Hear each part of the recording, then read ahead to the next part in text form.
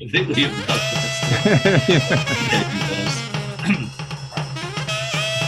Now in partnership with the New Westport Library and the Quick Center for the Arts, it's Oh Brother, Not Another Podcast with me, Trace Burrows.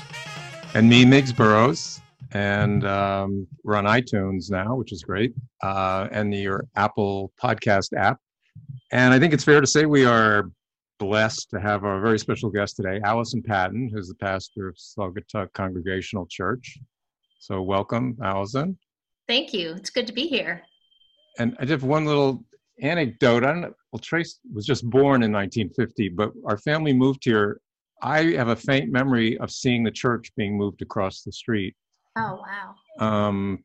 I think the family got in the car. Well, Trace, I don't know, you weren't, it was moved in August, so you were born in October. So, okay, so you weren't there yet, but I wouldn't remember. But anyway, it was phenomenal. It was on the cover of Life magazine, right? It was, and we have framed pictures of that 2-page spread hanging in the church. It was a really significant moment for the congregation. Yeah, it was quite a spectacle. Rumor has it that the pastor at the time wanted to ride up in the steeple while the church was rolling down.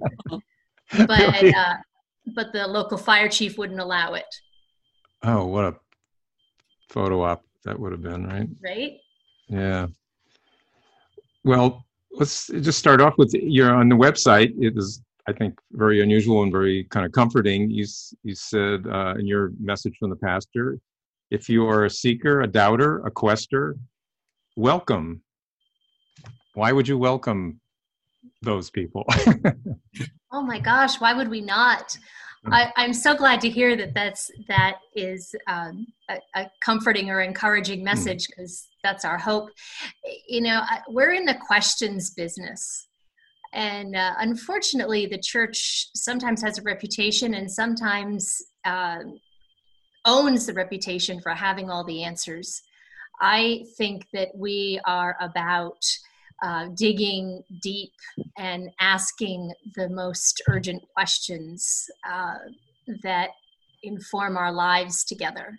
So we are a questing people. We all are. We're trying to understand what it means to be human, what it means to find love and hope in the world, how to mend the broken places, and how the divine, the holy mystery, the one some of us call God, has a role in all of that. So I'm in this work because I'm compelled by those questions, and there's nothing better than being in conversation with others who are thinking and feeling deeply as well. What point in your life did you think that you wanted to be a pastor? How did that happen?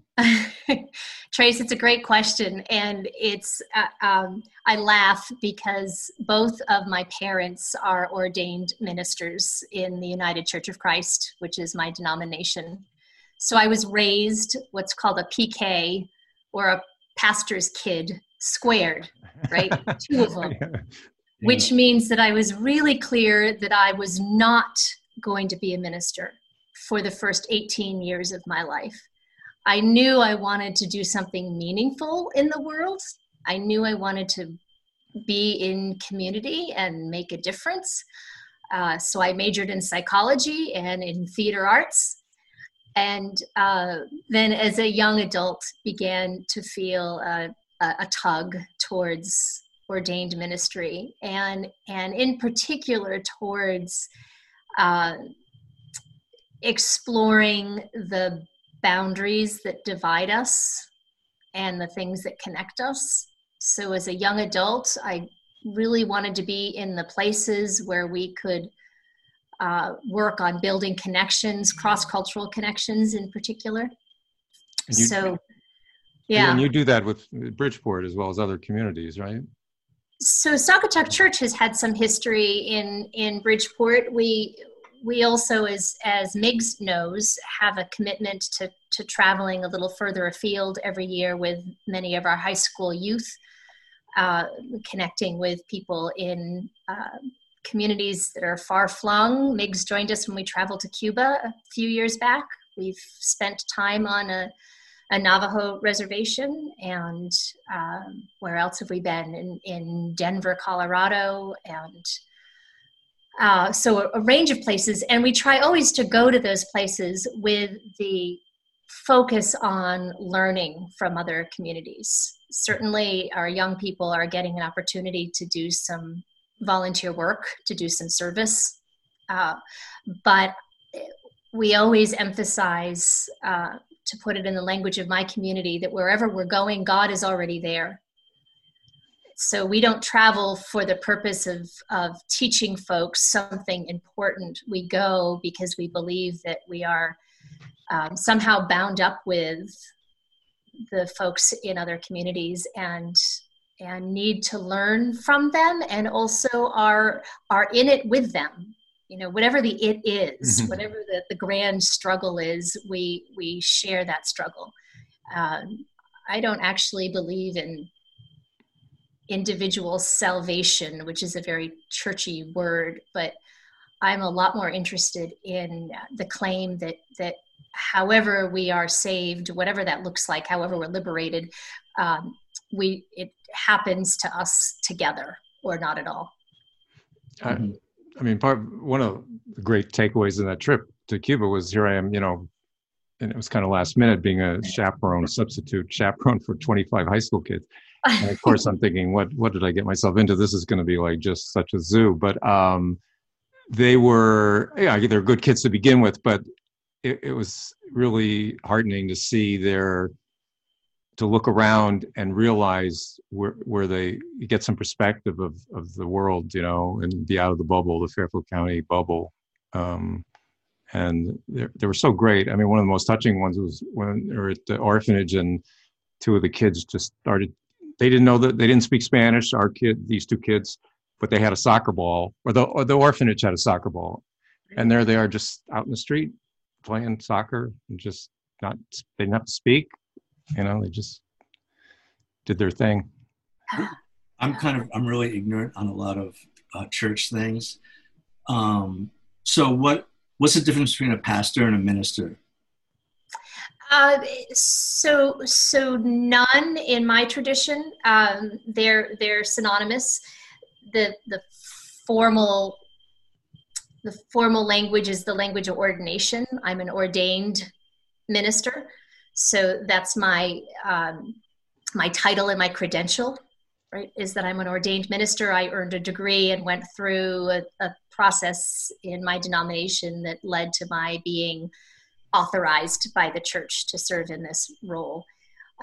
Pastor is used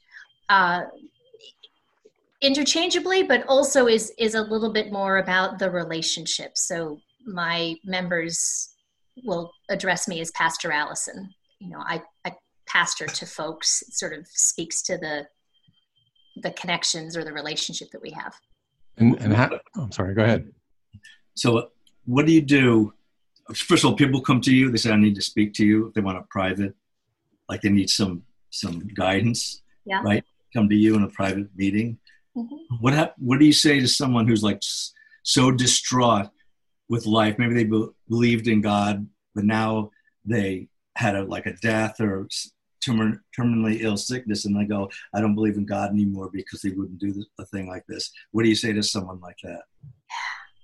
So in that moment, my role is to listen and to weep with the person and to allow space for the hurt or the anger or the fear, and to offer a word of comfort if I can.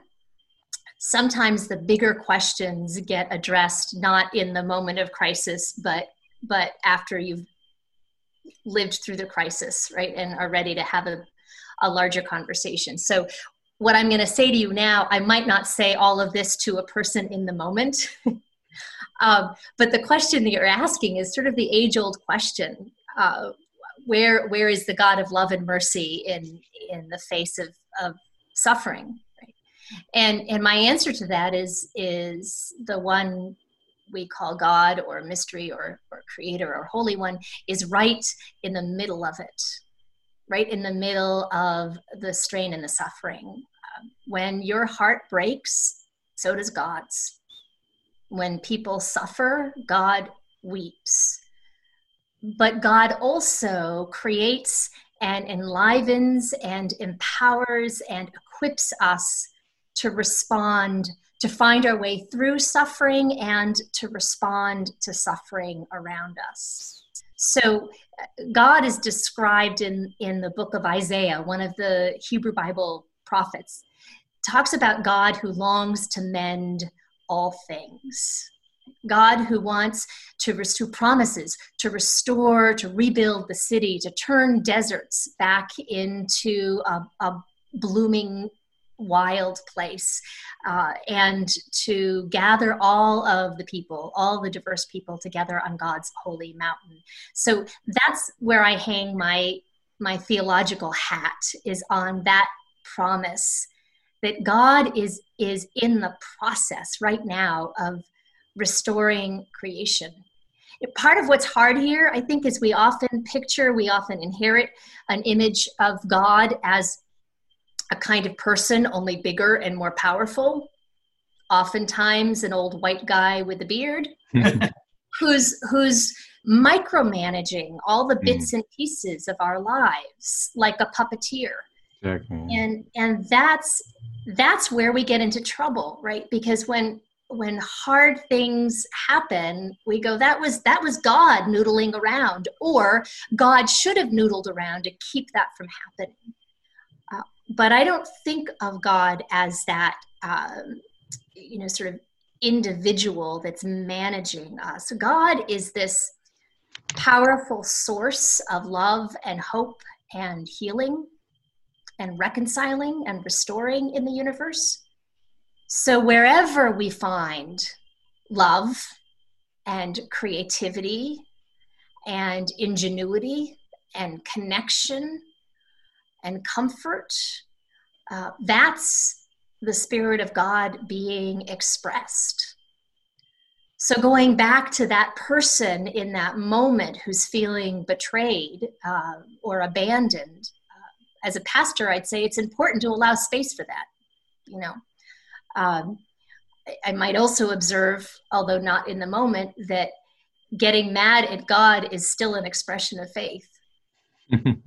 There's so much. The very fact that we have the question suggests that there may be a longing for some relationship with one that it feels like one has failed us. So then how do we find our way through that? And so then I look for the places that we can point, where are the moments of comfort? Where is the strength that you are drawing in this devastating moment? Where, as you live through the crisis, can you look back and notice the moments where there was love or hope or healing? There's that cliche of, isn't there, there's no atheists in a foxhole during a war? There's some of that, I don't want to be flippant. I think it's part of what I think is important is to allow for the anger or the dismissal or the hurt. But there was one who said, and I don't remember whose this was, but it's not original to me. Tell me about the God you do not believe in. I probably don't believe in that God either. That's good. So we sometimes get left, sort of our in our development as people, spiritual people, may still have the view of a Santa Claus God, right? Who sees me when I'm sleeping and knows when I'm awake and knows if I'm bad or good. So I better be good for goodness sake. Yeah. Right? That's kind of how we think about God. And that does not help us when things go badly. Yeah, it's a deeper concept than just because we were brought up that way. I mean, we're not, whatever our heritage, but it was, I remember going to Sunday school and that was it. There's a little late, the guy with the beard. But I'm also, I love this statement in your introduction also. It says, we're more curious than certain. Why aren't you certain? People would say, you've got to be certain. You're the closest to the divine that we have. How could you not be certain? So we get, the word belief is a tricky one, and we confuse the word belief with certainty. So I tend these days to try to talk about what I trust in rather than what I believe. Because trust for me speaks about a relationship and not about the facts behind the relationship. We are, by definition, talking about mystery. I would suggest that anyone who says definitively that they know God's mind is at minimum taking a mighty risk. And by that, I don't mean a risk of being smitten, but how can we know? It is by definition finite beings trying to have a conversation about something that is infinite, that is mystery, that is vast and unknowable. So we use metaphor. Which is a great thing. I'm a lover of words and literature and art, and I think the more metaphors we can come up with for talking about God and mystery, the better.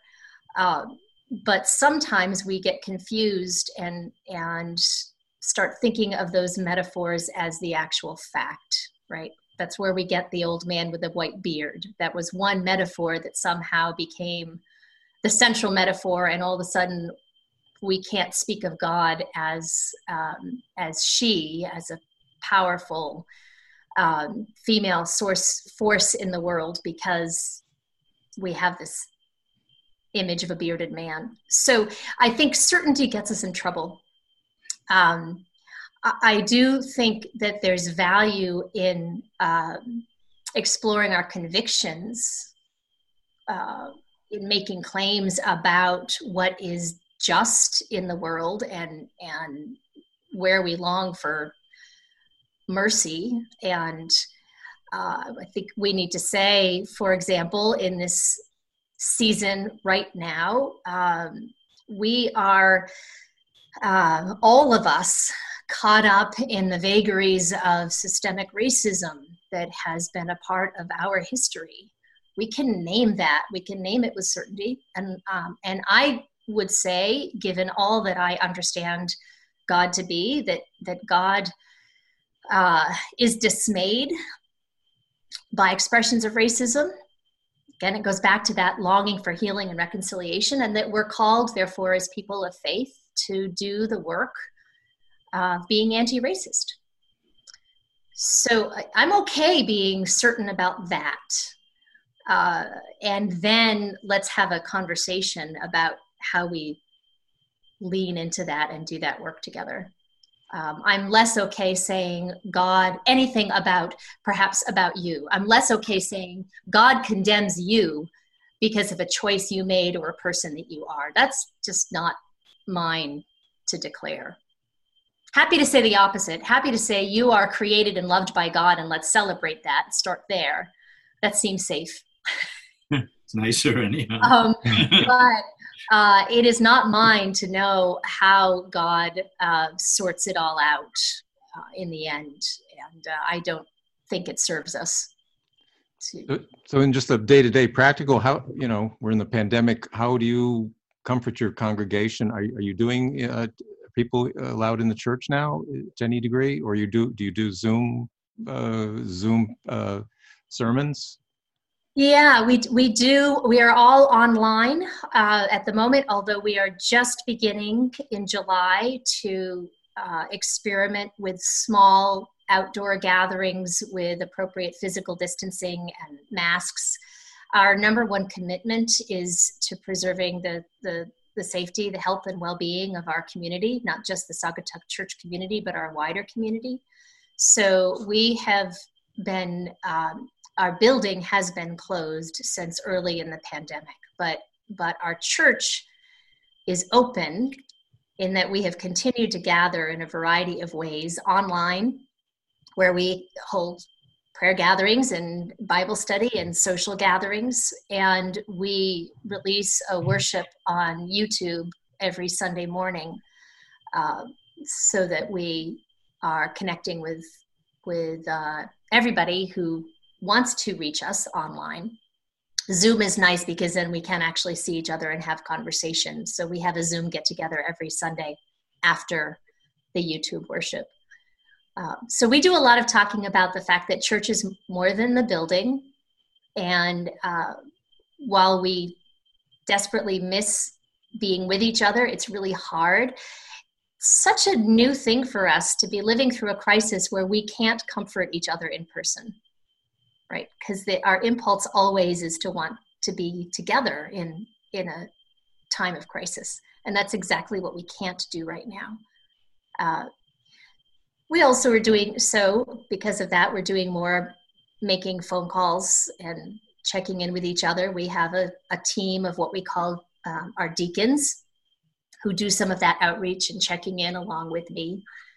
So on a practical level, we just keep looking for ways to connect with each other and offer comfort as we can. And part of that, I think, is articulating our purpose together so that we're not adrift, but can take this time and say, so what do we know now about what it means to be community and build community, and how are we called to do that in the world in this season? Yeah, community doesn't dissolve just because you're not under the same roof. But tell us about this, curious about this online baptism you performed. How does that work? So, never say never. This is one of my lessons from the pandemic. If you had asked me 2 months ago what was essential about Christian life, I would have said, there are some things, some rituals that we can only experience in person. Baptism seems like one of those, right? I physically pour water on somebody and I lay hands on and offer prayers of blessing. We have 8th and 9th graders every year who go through a confirmation class, which in our tradition is kind of part 2 to a baptism, right? So oftentimes, although not always, we baptize infants or children. When that's the case, then they get to decide for themselves when they're 13 or 14 or 15 whether they want to live into the promises that their parents made on their behalf. Right? So is this journey one that I want to claim for myself? So that's confirmation. And almost every year, there are some young people in confirmation who were not baptized as children. So we include the baptism as sort of step 1, baptism, which is an act of affirming that you're created and loved by God. It doesn't turn you into somebody different. It's just an act of blessing and a reminder. So we start with that. In this case, because we were doing confirmation in a Zoom environment where we could all see each other, and the young person in question had his parents and older brother with him. So I offered the words of prayer, and then his family members were the ones who physically poured the water on his head and repeated the words after me. So I baptize you in the name of the Father, and Mom poured some water on his head and said, Father, and I said, in the name of the Son, and Father put water on his head and said, in the name of the Son, and said, in the name of the Holy Spirit, and the big brother put water on his head and said, in the name of the Holy Spirit. I think that counts. It was fun. It was deeply meaningful. And as maybe you all have found, I know I've been surprised that there's some real human intimacy that's possible even on Zoom. Well, we've learned to, How about the beach sermons? The beach, does that still happen? So we will not be gathering for the beach worship that involves 5 congregations this summer because we collectively decided that we couldn't both offer a wide open and extravagant welcome and manage within the parameters for safe outdoor gatherings. Most of us are using the 25 to 50 person guideline for size of outdoor gatherings, and still feel that we need to take the lead in modeling caution and prioritizing those most vulnerable populations. And it didn't feel like the right move to say, well, we'll hold a gathering, but when person 51 shows up, we'll tell them they can't come, right? And so instead we've said each of our churches is finding ways of gathering this summer, and there will be some smaller gatherings. I'll be hosting a theology at the beach on Tuesday night, actually, which is usually a gathering, 15 people or so, and we'll sit in our beach chairs at an appropriate distance with our masks and have an interesting conversation together and get a little beach time. That's great. We only have a few minutes left. I have a silly question to end with, or you can end with any statement you want, or tell people what's coming, what your hope is for the church coming up. But I was curious what your favorite God movie was. There was Bruce. I only get to think of Bruce Almighty, and was it Oh God with George Burns? Was that the name? Oh, so Alanis Morissette. What did she do?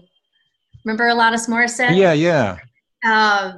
I mean, what's not to love about a God who, dances and does cartwheels and sort of brings a joy and levity to being divine. I love that. But I don't remember the name of the movie. So okay. I don't either. I could only look it up real quick. I'll have to go find it. I tend not to be crazy about the historical films that reinforce particular images that have been overused in Christian tradition. The parting clouds and the whole the guy in a robe and the guy, right. Right. So I tend to respond that feel a little unorthodox. I think humor is a good thing too. We sometimes think that faith and humor don't belong together, and I beg to differ. I think that's good. Yeah, irreverent humor is good for the soul. Yeah, and it's a great there's a great commonality to humor which crosses all sorts of lines. But well, thank you so much. And let's see if next parting sentence or two, or we can say goodbye and wish the church well and you well. And I know you've been through a lot with the fire and now this, and but your institution there with the most picture, it's the postcard church. If people don't ever want to know, well, where is it, and you just say it's the postcard on the post road. I used to practice my drums in that church for a whole summer. Downstairs. This was in the 70s, and he goes, I was looking for a place to practice. He says, you can practice in the stage, where they have the art exhibits back there. And that was so nice of him. And I'd come there every day and practice, and finally someone stole my drums. And I tracked down the guy, my dad, we'd go to the kid's house, and we got most of it back except for one cymbal. How symbolic. Huh? It was amazing. I got to play it. I love that. There's some good acoustics there. Actually, you should try playing drums in the sanctuary these days. The acoustics in there are fantastic too.